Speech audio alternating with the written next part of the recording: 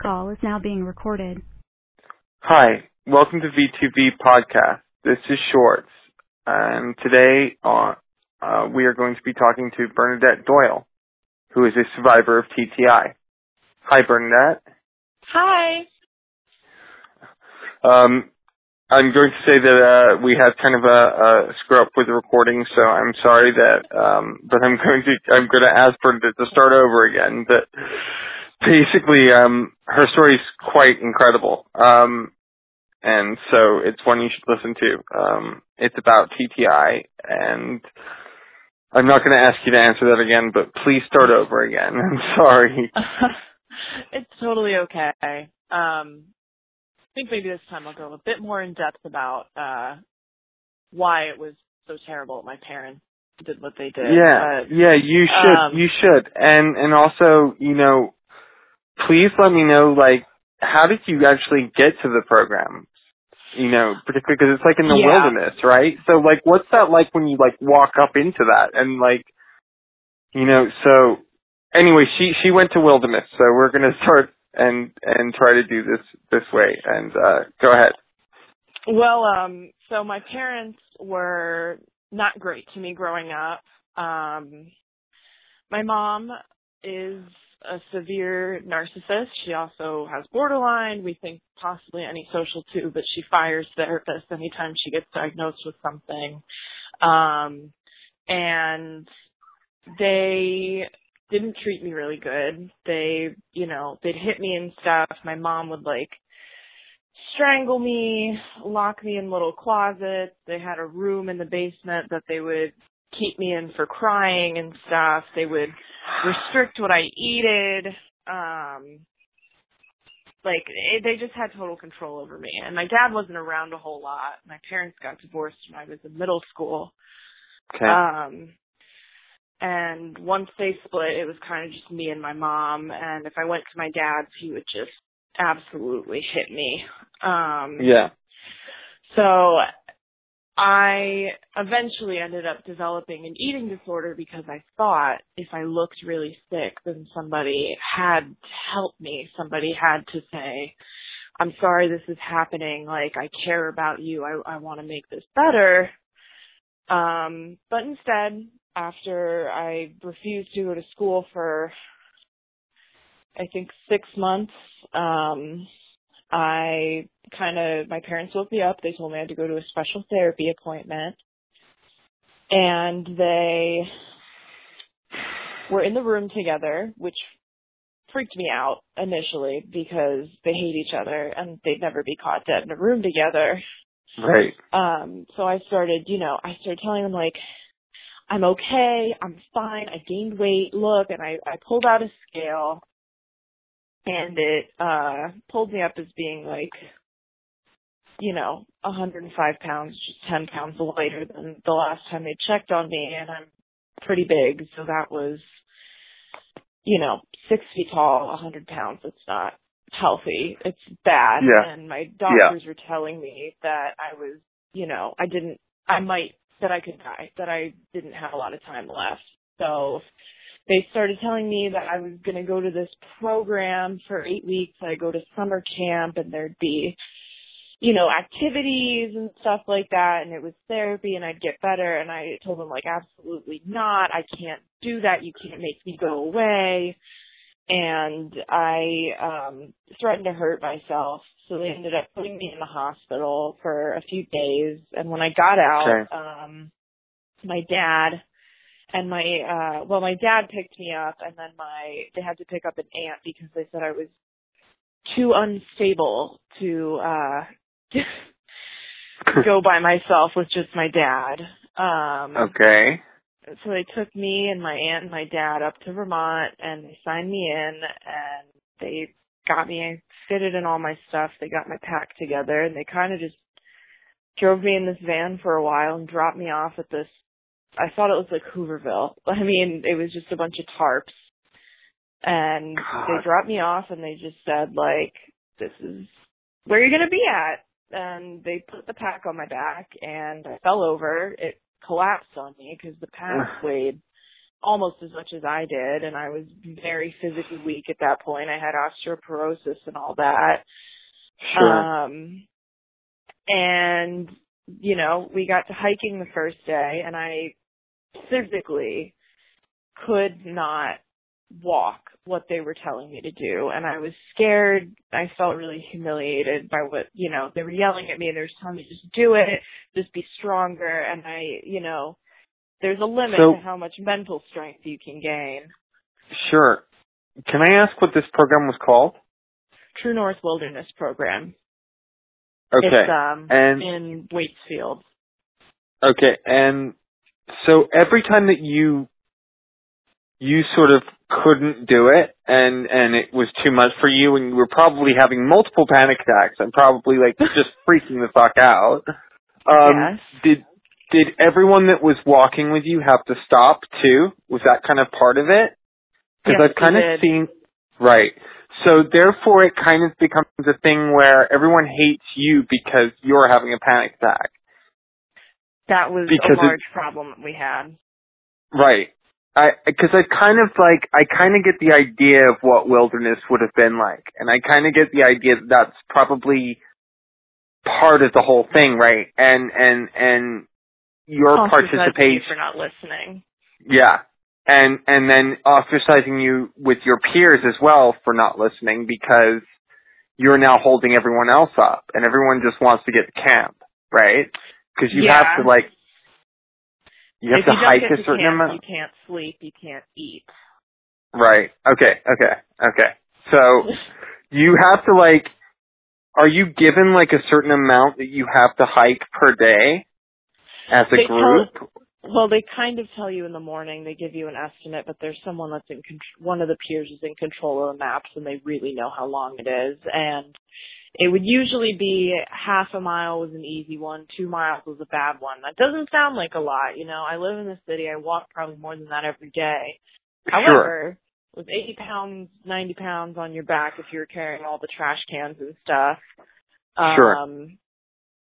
That's a long hike, especially there weren't any trails where we were hiking, and it was in the middle of the woods, so it was kind of just like bushwhacking for 2 miles with heavy packs, and I couldn't probably even do that without the pack, without the bushwhacking. And how long would it generally take you to achieve this as a group? Because clearly you were having to do it as a group. Usually it took more, 4 hours was a really spectacular day. The longest we ever did was 12. Okay. So what are you sort of doing in the other times of the day? And what's going on during all that? It's hiking, eating, sleeping. You get to camp and you have to dig a latrine. And that's, you set up, you put the big tarps up, you put the little tarps up, and you find some good spots for everybody, and you get the trash can let out and start making dinner and all that. But that was it. There wasn't really any free time unless it was a day, like the one day a week we weren't hiking, and that was just when the food dropped off.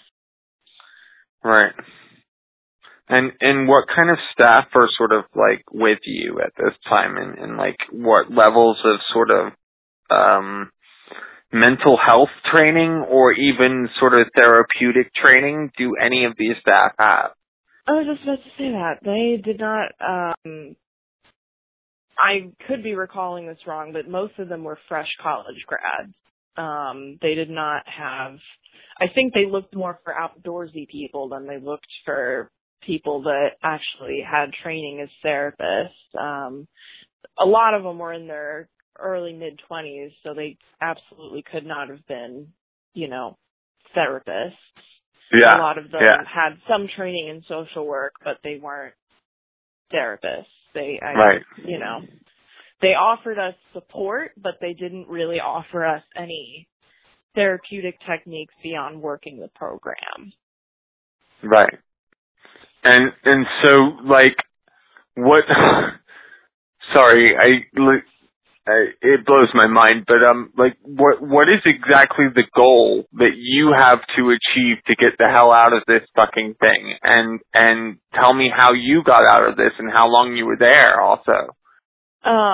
Well, my personal visit was cut short because after about 40 days, they told me that I was going to be going to a boarding school, and I was thinking, like, I worked my ass off. I, shed my inauthentic self. I did what you asked. Why am I not going home? That's all I want. Right. And so actually, this girl kind of just came up to me one day, and she said, do you want to run away? And I said, yeah, let's get out of here. They're doing the same thing to her, and we ended up in the middle of the night. They didn't give us any shoes, so we put on all our socks. Yeah. And we walked, and we calculated by the drive time and the amount of songs that were played in the car that we were about 15 miles into the woods. So we walked that, we walked out, we got to this little town, and we hitchhiked to Boston. We were, by the time the guides were awake that morning, we were already stealing frappuccinos from Stop and Shop. Oh, how epic. How epic that must have been. For us, we thought, hey, this is good because they can't sniff us out. They don't know where we are. That we're 200 miles away. They don't know where we are. They'll never find us. We spent the day, shoplifting, getting clothes because we smelled, trying to find somewhere to shower, to shave, look presentable so we could beg and stuff like that. Yeah. And I ended up calling, she ended up pitching me outside of Pinkberry because we'd been fighting a lot that day and I'd been kind of rude to her. And I thought to call my mom, but immediately knew that was a bad idea. So I called my dad and I told him, I'm okay. I want you to know I'm doing just fine, but I'm not going back to that program. I'm not coming home. I'm not telling you where I am. And then he started asking me oh, well, how's your day going? What is it like there? And I was so confused because I didn't even realize it. I was off my meds. I had no idea that he was trying to get the police to locate me, and they did. And I spent the night in jail, and my parents hired transporters, or as we call them, goons, which is basically kidnappers for hire. Yeah. They hired them to drive me back to the program, and the program, told me, no, you can't come back. So they sent me to some little other program where I was awaiting further placement. That program, they wouldn't let me call my parents because they thought I had a tone. They called me fat. They wouldn't let me visit my dad because he gave me ice cream. What was this program called? It was called NFI. It's in Vermont. And I was only there for about a week and a half before my parents worked with an educational consultant to find a residential program. Of course, yes. So I was afraid. They just kind of woke me up one morning and they said, hey, would you like to go to North Carolina? And I said no. And they said, well, great, you're going. And they took my dad and my uncle to drive me down to North Carolina because they thought I might run again. Yeah. And I got there, and that was kind of where I started thinking, this is my life now. What was this program called? Solstice East. I was there for 11 months. Okay. And I convinced myself I wasn't, I thought I was one of the good kids and I'd be getting out soon, and they kind of fed that idea in me by letting me move up through the initial phases really fast and making me think what are phases? What are phases? Phases are kind of like these, they're like markers of your progress in a way. So you kind of get them. The most, I think a lot of it comes down to snitching in a way, telling on your peers. They call it accountability. Is this to sort of earn, as you sort of, okay, so you get in and you're like on one phase, or you're on phase 1 or something, right? And yeah. And so you probably have a lot less privilege than someone who's on phase, say, 5, or we however did it by high. The hero's journey, which to me was corny. So when I got on separation phase. What is the hero's journey? Sorry. It's something they model like hero movies after. So it's okay. the journey the hero goes through. Can you tell me about this? Because I like quackery, because I think it's good to expose quackery when there's quackery. Well, they gave us, it was a cycle, right? So the hero starts out as journey lost and confused. He needs an orientation. And of course, orientation means that you're on arm's length with the staff and you can't talk to anybody. Okay. So once you get past that, there's like the separation. So you're starting to separate from the real world and immerse in your journey. And then you get to the threshold, which means you're really starting to get in there. And the initiation, which means your journey has truly begun. The transformation, which means you've started to change and become one with the journey. And then there's the atonement, where you've really changed, but you're not ready to go back. And then there's the return. From what I've heard, they added a bunch of hokey phases after I left to kind of keep people there longer, because people started doing crazy stuff on return phase. But that was basically it. And, you know, I generally when they do that, or programs start to do that, when they add to keep kids, that's generally because they're having problems getting kids in, which is actually a good sign. But I mean, just to let you know, like from what I gather from TTI, it seems like, I wouldn't doubt that they had a good business model going.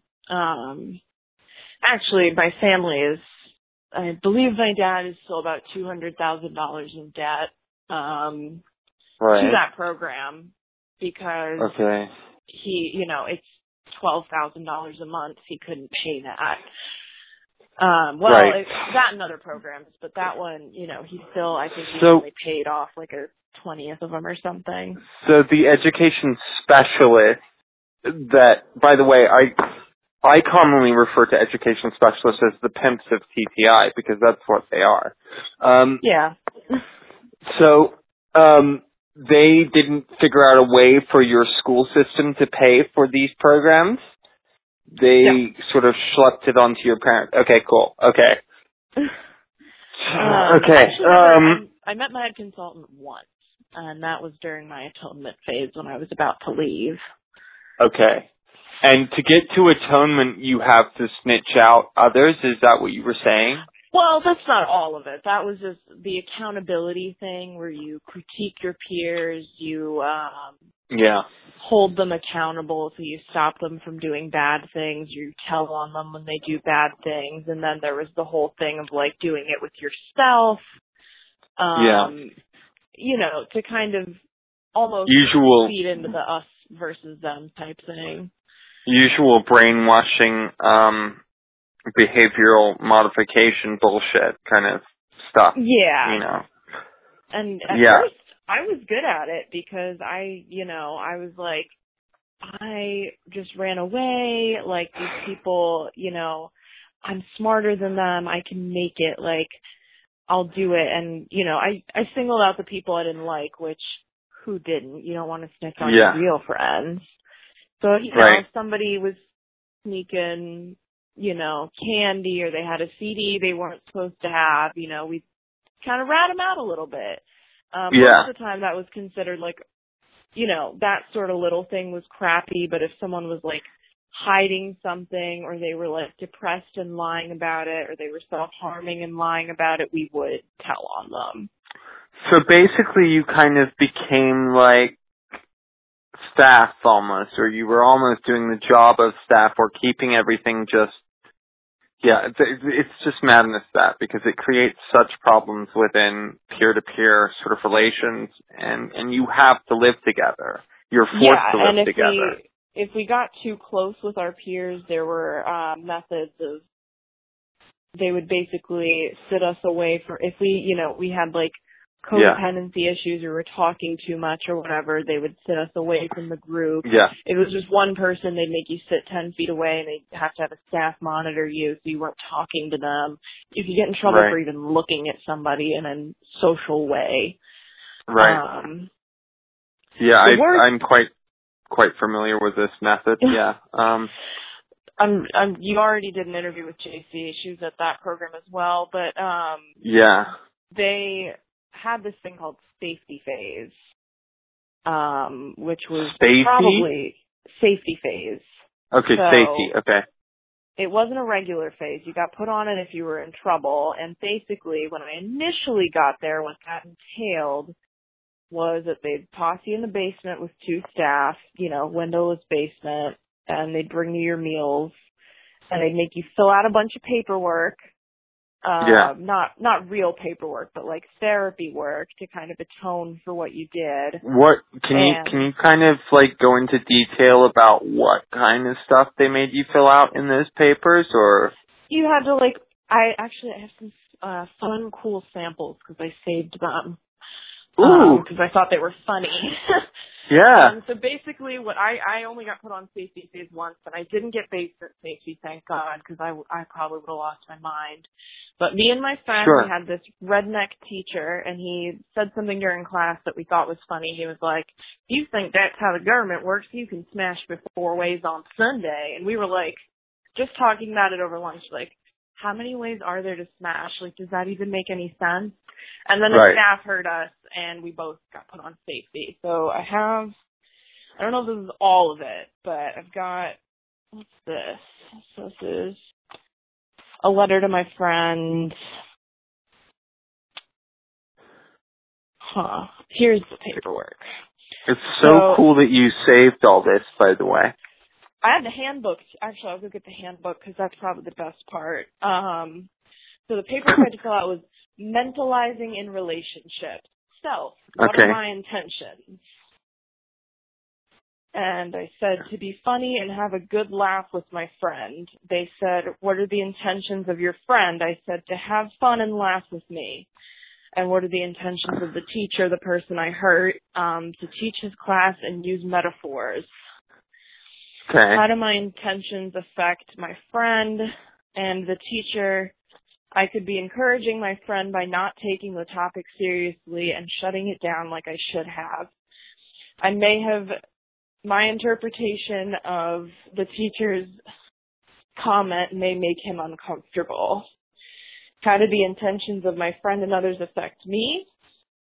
It can be encouraging to hear my peers saying something funny. I like to have as much fun as them. So I may struggle to do what I know is right.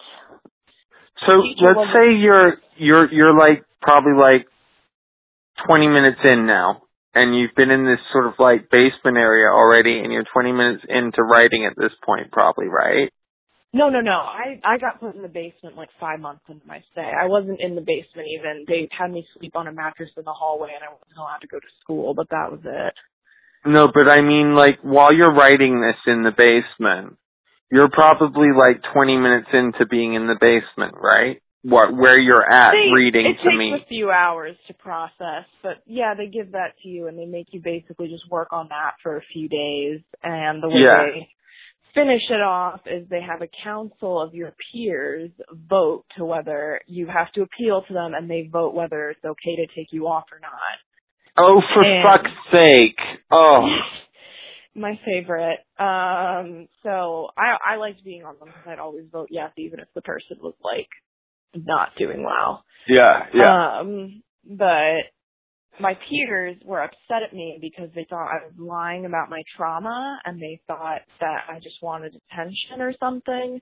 So they all voted no, and that meant that my punishment had to resume. There wasn't any legitimate reason. I did fill out the paperwork and everything, and my therapist even said that it was a load of shit, and she took me off eventually after I appealed to her. but so you've done this paperwork, so you're just basically sitting in this room for all this day time. talking. Okay, this is really therapeutic, yeah. I mean, and actually, to be honest with you, this place sounds almost identical to the place I went to. It sounds They all really use the same close to it. tactics. Yeah, but they differ a lot with different things, but this in particular, this part, because it just, sorry, I don't want to like get into my story because I want this to be about yours, but this is very familiar. Yeah, no, I understand. A lot of them do stuff like this. Yeah. I considered myself lucky because I wasn't in the basement room. I did, actually when I first got there was a girl who just like jetted off to the pharmacy and stole codeine syrup while she was supposed to be at the gym. And she was in the basement for 3 months. Okay. No peer contact. Yeah. Nothing. Just paperwork. They wouldn't even let her have a peer appeal for, I think, like a month or 2 months. And actually what ended up happening was that, you know, it's not really any of my business to tell this, but it does kind of feed into something traumatic that happened where that her father had passed away and she was put on suicide watch, and she you know, they weren't listening to her. They wouldn't let her go home for you know, to see her family. So she jumped off our balcony. She was in the hospital for months, and we did not hear from her. She's the one that JC talked about jumping off the balcony because JC was watching her because JC must have been. Okay. Okay. Actually, more than a few people saw that. Okay. And then, you know. Yeah. Around dinner time when you're all hanging out. For sure. And actually, just after JC left, one of the students passed away on a home visit. She got in a car accident on Christmas, and they didn't tell us for a week. We were all wondering, like, where is she? What happened to her? Like, why haven't we heard from her? She was supposed to come home days ago, and they kind of just wouldn't answer, and then they rounded us all up one day and said she's dead. Could I ask you a favor?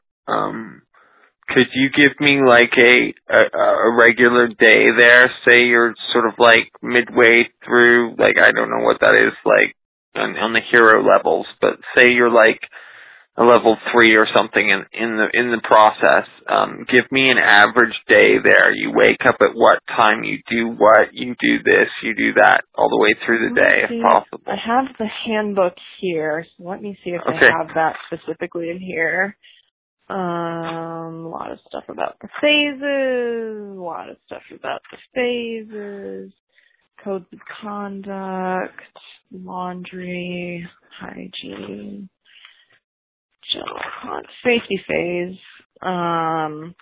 So basically we woke up at 7 and we would eat breakfast. We'd have like an hour to kind of get ready, and then we'd eat breakfast, and then we'd have study hall, and then we'd have our first group of the day, and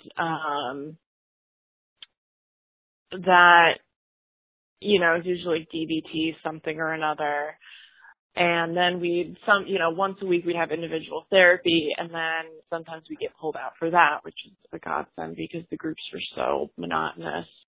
Then we'd have lunch, and then we'd go to school for 3-4 hours, not very long, and then we'd do gym, and then we'd do dinner. Okay. And I think there's another group in there somewhere, and then we'd go to sleep. And what time would you? Peer groups a lot. We were in bed usually by 8. Okay. Yeah, that sounds about right. Early to bed. I mean, not right at all, but yeah. I'm trying to see if there's anything else in here. Did you clean? Oh yeah, you guys have cleaning. Right. Okay. Yeah. Typical. So actually, I could read maybe some of the requirements to get on a certain phase. Just got this now. So, trans phase is kind of the big phase everyone wanted to be on. Okay. Number 1, complete one personal quest designed by you and your therapist. Okay. And it said something, talk to, crossed out with my therapist, write about the potential positives of crossed out. Okay. Review your long and short-term goals that you established during your previous phase. Discuss your progress with your guide and update your goals to reflect on the next steps you need to take in your journey. Number 3, with your guide, choose 2 principles from your hero's code. Oh, that was a little thing. We had a book of principles at the front of our book. That you will actively learn about while you are on this phase. Together, you will choose or create a quest related to each principle that you will complete. Complete all assignments extended by your guide. Display initiative and engagement in all interactions with your guide. Work with your guide to create a service project based on a principle from your hero's code that you will complete for your home community during atonement phase. Provide a proposal of this service project to the treatment team. Complete 3 therapeutic assignments assigned by your therapist. God, this is a long one. It's a lot of that. Yeah. There's the things that were like display personal responsibility and good work ethic and stuff like that. It's just endless monotony. It's just monotony. It's just to drive you nuts, really, because really you're a teenager and you've been sent to this place against your will. I was 14 when all this was happening. Right. I hadn't even finished the 9th grade. So fucked up on so many levels. But I was, I think probably the worst thing that happened, Solstice was not my worst program, but, okay. The program after Solstice was the worst, but I think the biggest thing at Solstice was that there was an incident where they took a few of us girls to Mexico, and this girl who was kind of the queen bee told everyone that the girls on our team that went to Mexico were talking crap about her. So when we got back, it was actually my birthday, and everyone would not talk to me. This girl called me a cunt, and people were screaming at me. I did not know what the fuck was going on. And the one person in the building who would still talk to me, we went in the basement to watch King of the Hill and cry together. That was my 15th birthday, my quinceañera, and then I ended up being ostracized. My other peers basically said, oh, it was all my idea. So they all got let back into the group, and it was just me. They made me sit. Even the staff encouraged me sitting separate at lunch, and they would hold groups about me to tell me that I just needed to confess. And I still didn't know what they were talking about. They said I laughed at her while she was having a manic episode. And I think I had laughed at her one time because she was scaring me because she used to dress in yellow face a lot, and she was making me really uncomfortable. And I was like, what the fuck is this? What's going on?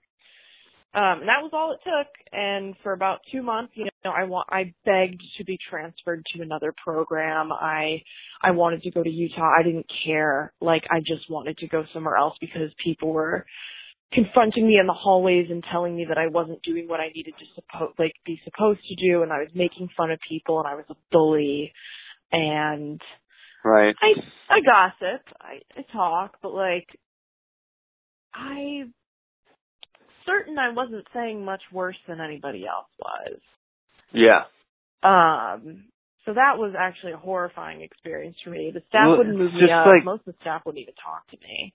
It sounds like complete gaslighting. It sounds like you go to Mexico and then all of a sudden you're gaslit for 2 months. You're just everyone's not talking to you and everyone's just yelling at you and it's about nothing.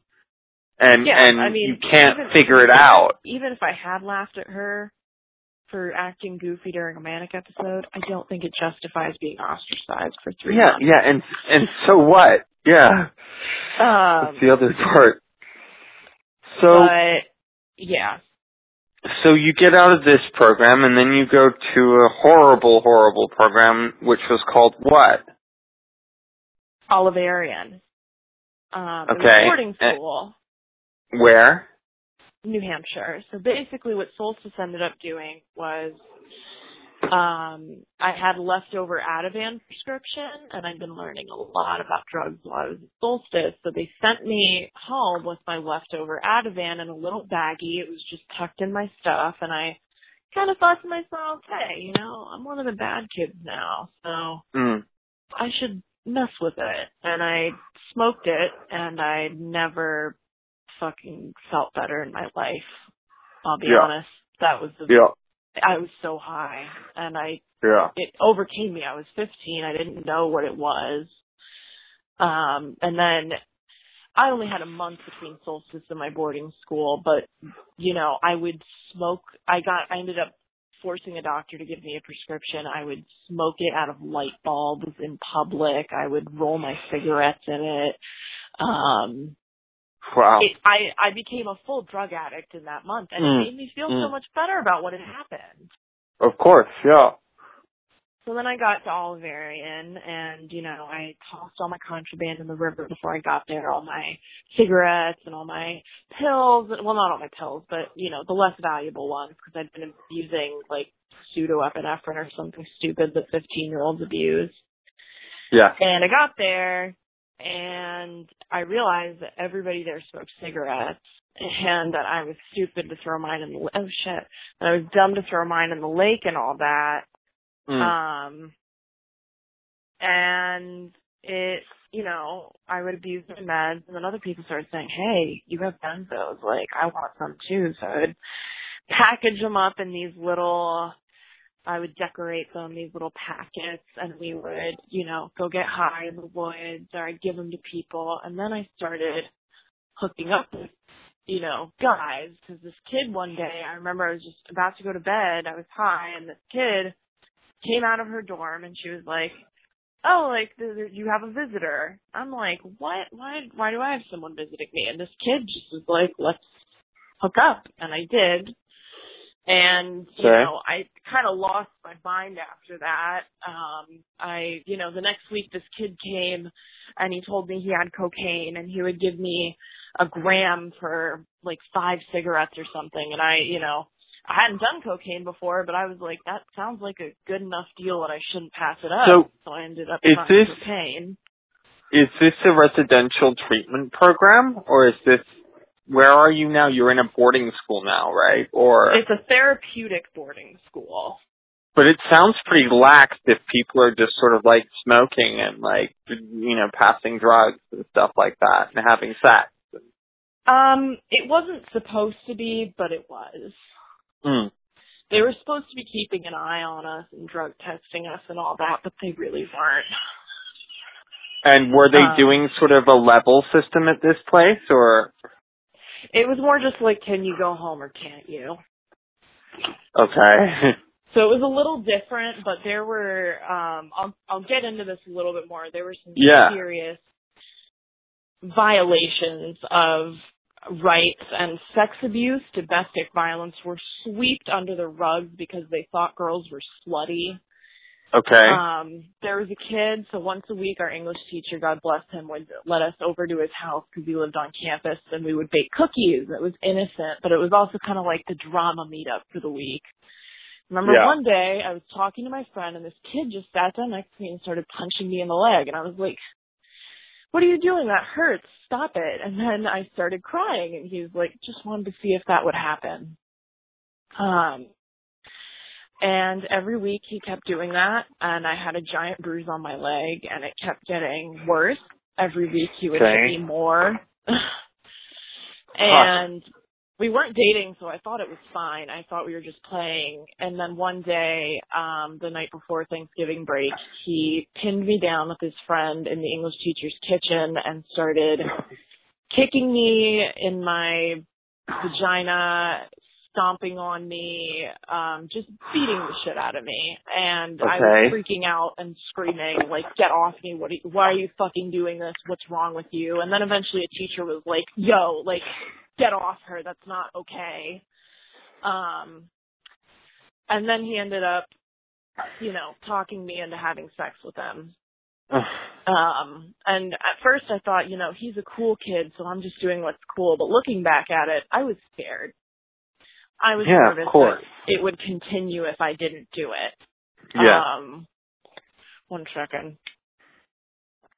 Sure. But, so I ended up doing that, which was technically statutory rape because I was 15.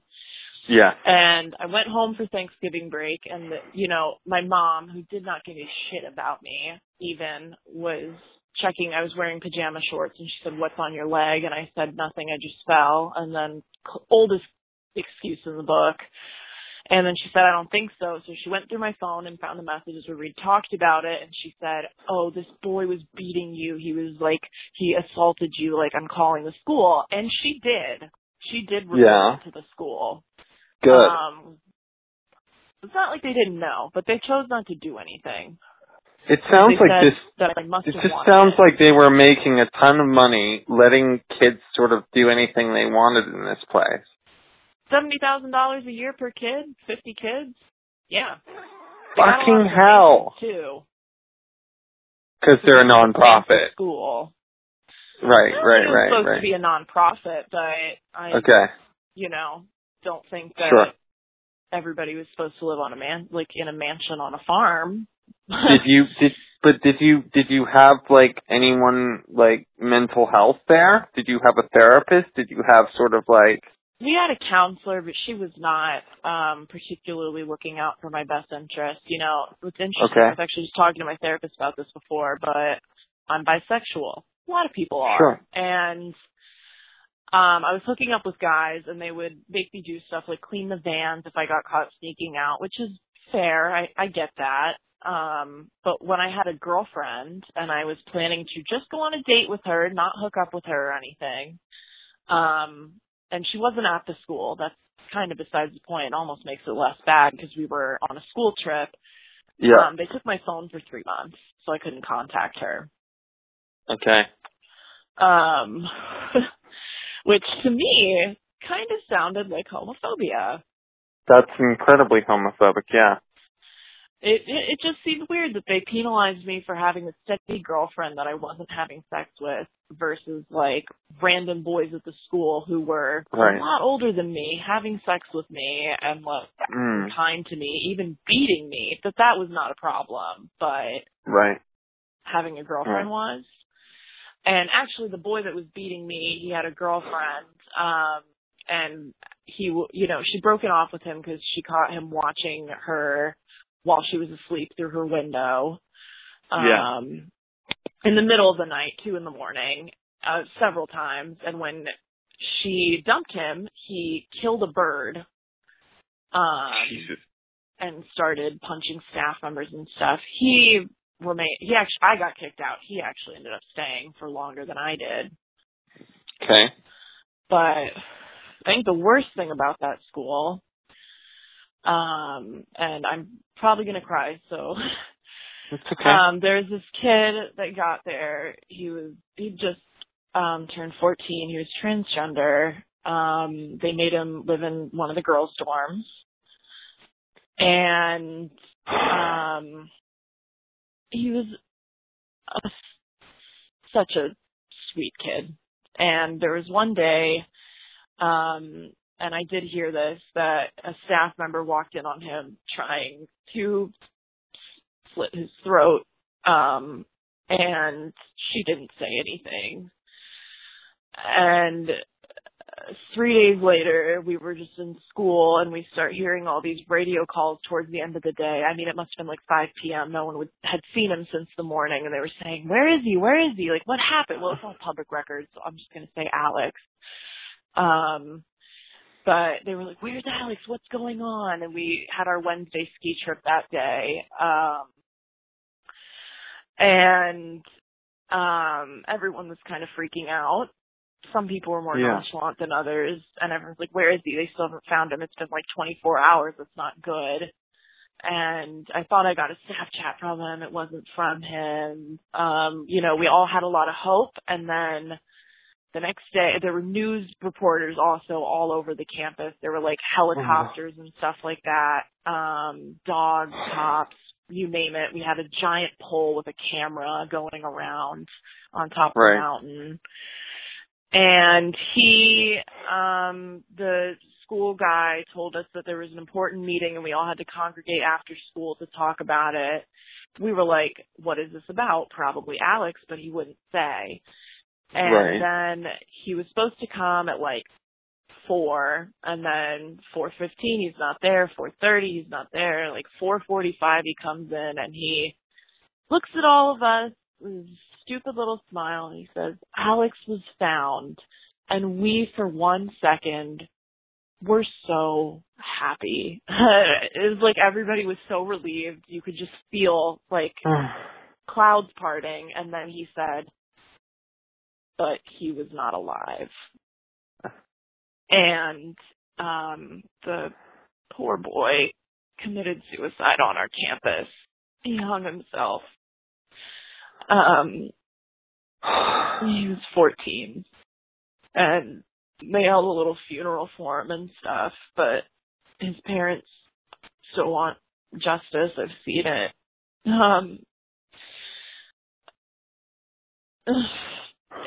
It made me so sick to my stomach how they handled it, and they try to act like nothing happened. They try to act like they have no responsibility there. Of course. They didn't even look for him for he didn't come to school and they didn't look for him because that was just par for the course.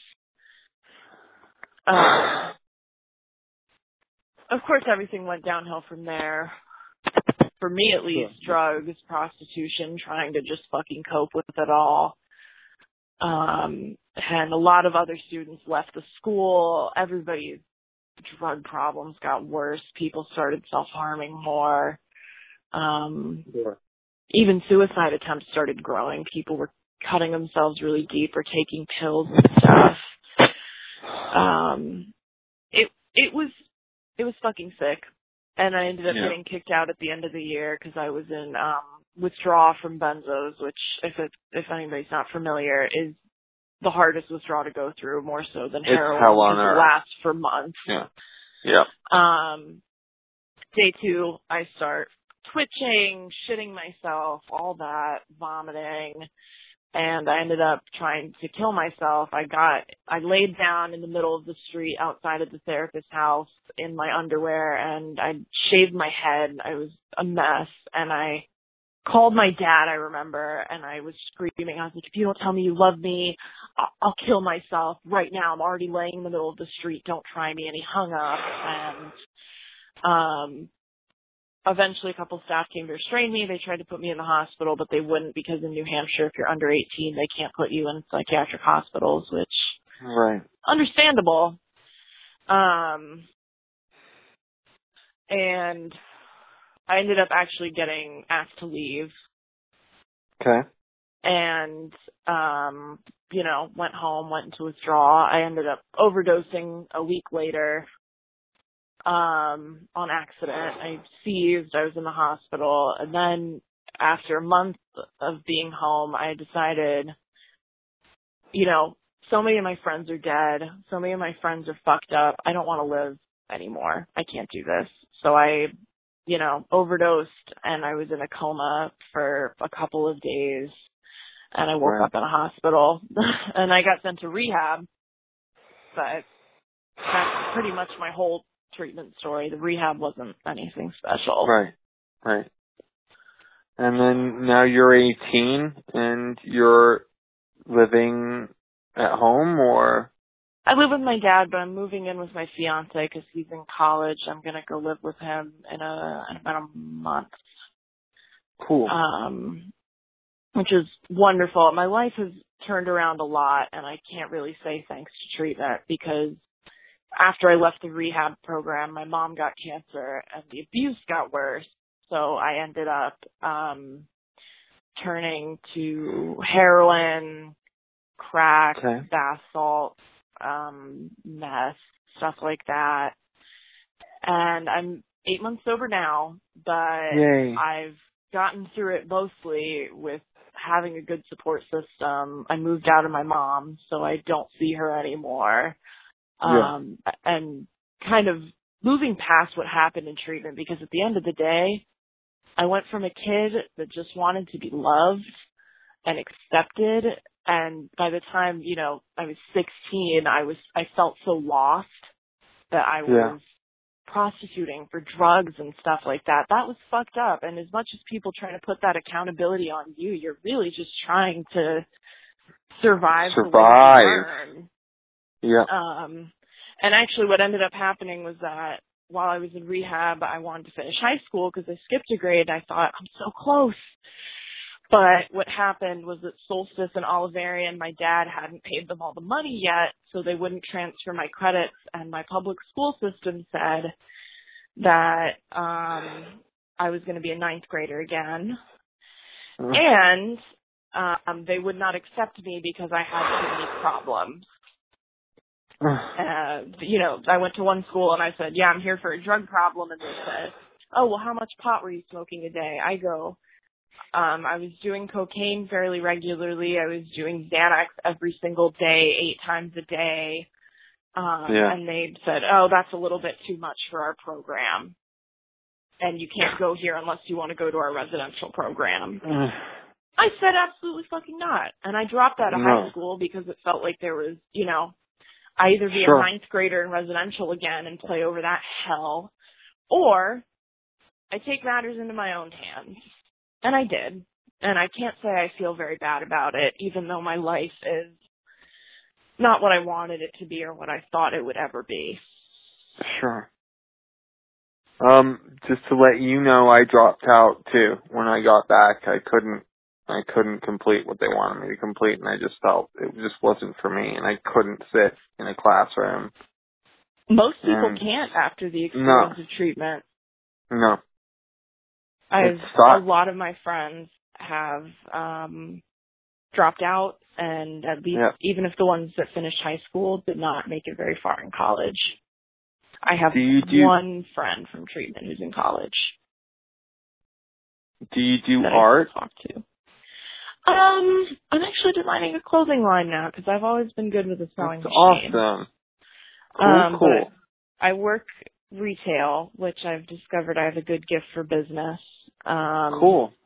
So I hope that goes somewhere. Me too. Listen, I also would like to ask you if there's any website you would like me to plug for you, or anything that you would like to say before we go. I think I'm okay. But you did say we were going to talk about some solutions and things like that. Yes, that would be a good idea too. What do you think would be a better idea for a child in your situation? What do you think is a good idea for teens? I think they draw the age limit a lot at 14. I think that should be raised to 16 because with the wilderness to residential to boarding school, I call it the stream. That a lot of times, if you're 14, that's your life. You lose your high school years to that. You lose your childhood in a lot of cases to places you never knew or wanted to be or asked to be, or even a lot of the times needed to be. I think it does start with some child abuse reform, and they don't allow any accountability of the families. It's all about changing yourself. And I felt a lot of that guilt that I just needed to be better for my mom. I just needed to be better for my family. I think they could really do well within, they think their families are paying, so it's fine. But they need, especially in a situation with mine, where it was my parents were abusing me, should have asked questions about that, and they never did. Yeah. I think also that they need to hire better staff members, better vetting, and people that are more equipped to be doing the jobs they're doing. Because all the therapists I had in treatment were social workers with master's degrees. They're not real therapists at the end of the day. Yeah. I'm sure they might be knowledgeable, and I'm sure some of them are good, but at the end of the day, that's not what the outcome is. And I think that the government needs to step in. I remember the government only checked up at Solstice one day a year, and they would make us clean for just fucking days, and they'd coach us on how to talk to the government people and stuff. Ugh. And that's amazing, though, that they were regulated at all. I mean, my program and most people's programs never are regulated. That's something new that I'm hearing. Well, I mean, at the end of the day, does it really count as regulating if they make you just tidy the shit out of the place and then tell you, don't tell them about anything bad, don't talk about safety phase? It wasn't regulation. I think those places actually need someone from the government checking once a week or once a month at worst. I think it needs to be an independent body from the government and from the program. I think the body needs to be absolutely independent from the program for sure. You know, it can't have any influence or any sort of wine and dining with the program, which seems to happen in every case. You know, I wish there was a way for it to kind of get funding but not be something politically charged. Yeah. In America, that's not going to happen. But no. I want to have hope that the government can step in, because all I've seen this do, I actually did a study for my psychology class when I tried to go to college for a couple months, that I did about treatment, and I did find that people who were in treatment long term, and especially people who were in residential and wilderness programs specifically, not rehab, not outpatients, not, even boarding school had less bad effects, were half of them experienced something traumatic in treatment. Most of them currently felt suicidal, currently used drugs, had been convicted of a felony. A much larger percentage had dropped out of high school or college than the controls. And even if you can say, well, those were bad seeds to start with, then what did you spend $200,000 fixing? Right. It's just ridiculous to me how much they charge and how little change they make. And a lot of people, I'm sure it really does help them. And a lot of people try to tell me, what's supposed to change so many people's lives? A lot of that was just teaching people how to get strong through trauma. And that, I guess there's a small percentage of people that that's a useful tactic for, but that is not a majority by a long shot. No. It's not, and I'm not gonna condone it either, and I'm not gonna allow that to even because I feel like these people are still in trauma, and they're still in that constant trauma. I mean, and that's what's holding them in that. Together after jail, but nobody's gonna say the prison system is hunky dory. Right, exactly. And we were fed. I mean, I've heard of programs where you were not fed and you were kept in cages, sure. But at the end, in a way we kind of were. If we acted out or said a swear word or tried to run, we'd get locked in that fucking basement. Yep. It shouldn't be legal. They should put things in place about that, and they don't, because it's private. It's like church. Can't say anything about it. I mean, I feel like also on the home page there should be pictures of the isolation room with a kid who's currently in the isolation room and what their face looks like, and what they're doing. They take those pictures of everybody eating dinner on the balcony. Why can't they take pictures of that? That's really more representative of a day-to-day life. We weren't even allowed on the balcony. Exactly. The pictures of Solstice all look great. It's remarkable, though, that I'm talking to an 18-year-old, for me, as a survivor, who can sort of look back on this and realize exactly what it was and kind of get it. Because I know that when I was 18 and after I got out, I was pretty fed on the program at that point, and I was pretty programmed. And then a good year or two later, it all started sort of unraveling and falling apart.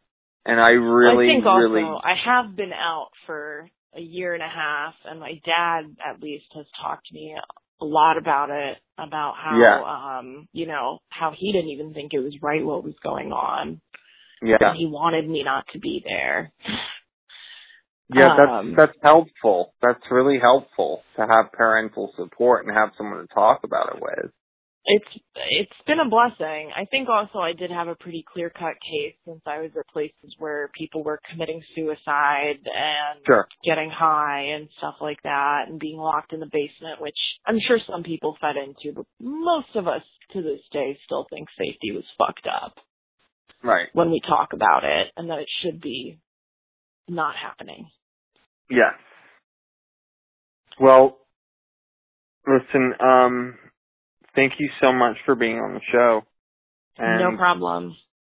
Thank you so much for talking TTI, and you have a great night. Also, I'd like to say to all of our listeners to click the like and subscribe button and keep our podcast going and spread the word. Thank you very much. This is Shorts. Bye.